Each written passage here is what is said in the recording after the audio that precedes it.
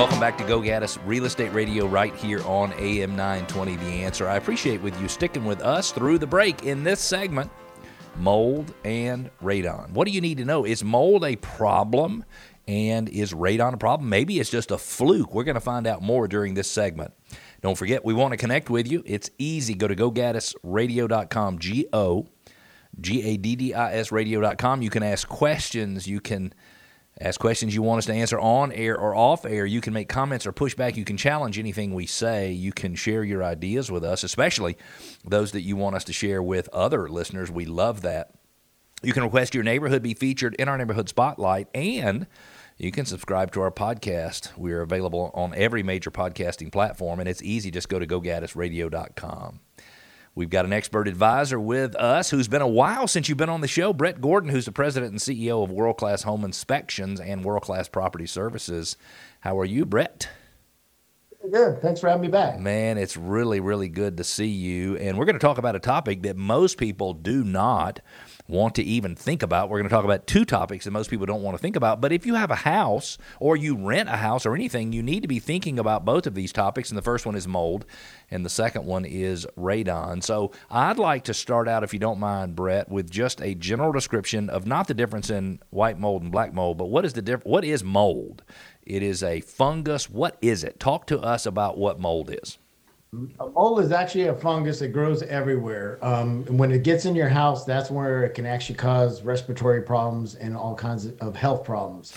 So you want to be careful when it's actually in your house. So when you say it grows everywhere, what are you meaning? It really kind of grows everywhere outside. It's in the air. It's on the plants. It's in the pine straw. It's on the driveway.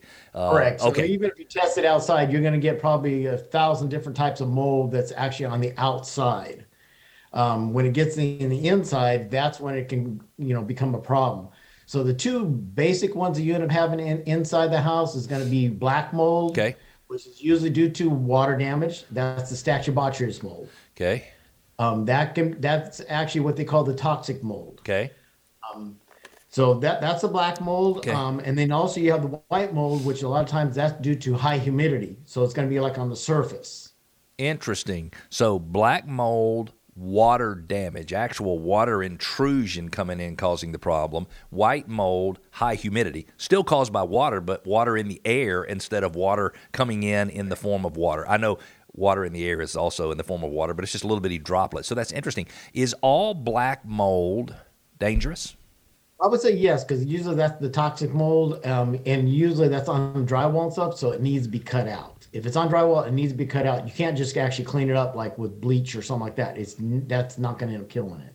Interesting. So you're distinguishing that it's going to be on like drywall, and let's just say as compared to a countertop. So and maybe that's not a good example, but I'm guessing that a countertop generally does not have a food source for the mold, so it's more likely to grow on the wall than it is to grow on something like a countertop or a fully stained cabinet door or something like that. Is that correct? Correct. Yeah, you're going to end up usually finding it on drywall or sometimes even like on floor joists, like in a basement or in a crawl space. You'll end up seeing it there. When it's on a floor joist or something, usually it has to be sanded or it actually has to be sprayed with special chemicals to get rid of it. Well, I would assume that now, I thought at one time that the EPA had said if it was under a certain amount of square footage, you could clean it up with regular soap and water, not bleach and water, but soap and water. And I don't know if that's still the case or not, but it sounds to me, is it still the case? Yes, it is. And that's less than like, excuse me, sorry for interrupting, but it's less than like 2 feet or something. It's not a big amount of space, right? So if you have just a little spot. Anything bigger than that, you actually get a professional to try to help you out. Because a lot of times you have to end up cutting it out. You have to HEPA it. You have to disinfect it. So there's a process to it. So if someone had a little bitty area, let's just say they walked to the bottom of their stairs and, they looked right in front of them at the bottom of the wall, the front foundation wall, there's just a little black spot. Now, they shouldn't just clean up the mold and think they've solved the problem, because if you've got water getting in there, you need to stop that water. But provided they stop the water, so there's no source of water coming into the home, someone could just use soap and water and clean it up. And then I would assume they would, and just a little bit, we're talking about less than 2 square feet, and I'm not encouraging people to do that. I'm just saying the EPA says that it's possible. And then I would assume they need to dry it out really good, like put a fan on it and just leave it there Correct. for days and days. I mean, like dry it out.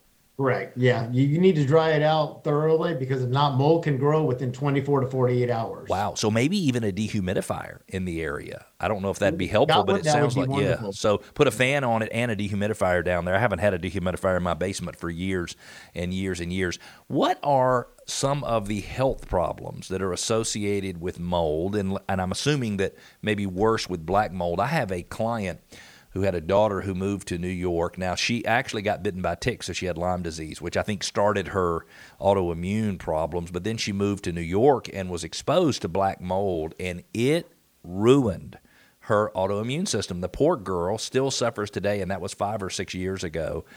So what are some of the common problems that you see or you're aware of with people who are exposed to black mold or mold?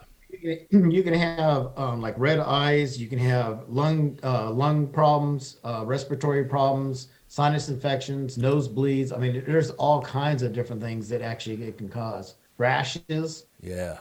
Wow. Well, I know when I go into a home that has the smell of mold or mildew, it just smells very musty, almost a little, I'm going to say stingy, like meaning it's a sour, stingy type smell that I'm going to tell you one of the biggest things for me is I swear I can taste it. I can literally taste those. When I'm walking out, I'm like, yuck, yuck, yuck. This is disgusting. And so I know that I am very, very, I'm going to say allergic to it, but I certainly, well, that's not true because I do sneeze a good bit, so I'm probably allergic to the mold spores. If someone wanted to reach you, they have a little area of mold or even a big area of mold that they want to get a kind of a quote to see what would happen. I'm guessing that you might very well go out and take a look for free and give them a quote without a charge. I don't know if that's true. Correct. But how would they reach you? They can go to our website. It's worldclassps.com, or actually give us a call at 678-250-6653. Perfect. So if you've got mold, a little bit of mold, a lot of mold, black mold, white mold, and you want to understand what is it, because I assume you can test to tell exactly what it is, and what do you need to do in order to solve the problem, and then even more importantly, what do you need to do in order to prevent it from happening again, because that would be the real key. Reach out to Brett Gordon, and he and his world-class home inspections company will come out and do what they need to do. If it's okay with you, Brett, let's switch gears over to radon. So my question for you is, number one, what is radon? And number two, is radon prevalent in the state of Georgia? Well, radon is actually everywhere. It's actually in the atmosphere. It turns around and it actually is tasteless, it's odorless, and it's a gas that comes up from the earth. Yeah. And it's the number 2 leading cause of cancer, believe it or not. I do believe that, and it's my understanding that radon is caused by decomposing organic material underground. And when you have a place that has so much granite underground, that in our case, it's that granite that's actually putting off a lot of that radon. I don't know if my understanding of that is correct or not. Believe it or not, the closer you are to Stone Mountain, because the granite in Stone Mountain, the higher the radon usually is. Yeah. So that makes sense. And when you think about it, I mean, we're at the foothills of the Appalachian Mountains, so you have a lot of rock underground, whether it's the, Right. the granite that we have underground, and people have quarried out some of the most beautiful granite that was used all over the country from the state of Georgia. So, how do you test a home for radon? Like, how does that work? I'm thinking if I were buying a new home, and especially if I had kids, I'd have the home tested for radon. I might very well have it tested. I'm going to be buying a new home later this year, and I might want to go ahead and have it tested anyway. But how does the test work? And then what do you do if you need to mitigate it? Well, what we do is we actually have a machine that we'll actually put there for 48 hours. That's a true radon test. I mean, obviously you can buy them on Amazon stuff, the self-test. Yeah. But what we would do, or a home inspection company would actually put a monitor there for 48 hours. Okay. That would give you a reading. And if it's 4.0 or above, that's like smoking 2 packs of cigarettes a day being in the house. That's how dangerous it can be. So you want it actually below 2.0. Now, for the remediation of it, a remediation company would come out. We don't personally do that, but a remediation company will come out. They'll put actually a vent into the slab and actually vent it to the outside.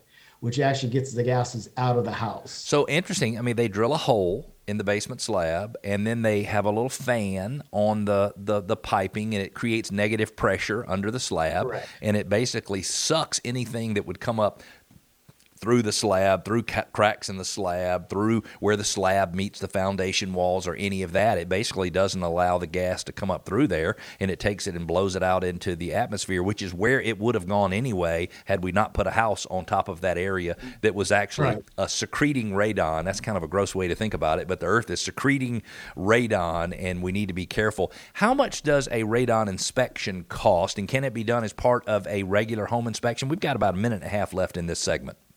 Yeah, radon inspection, we end up charging about $150, which is for a 48-hour test. Okay.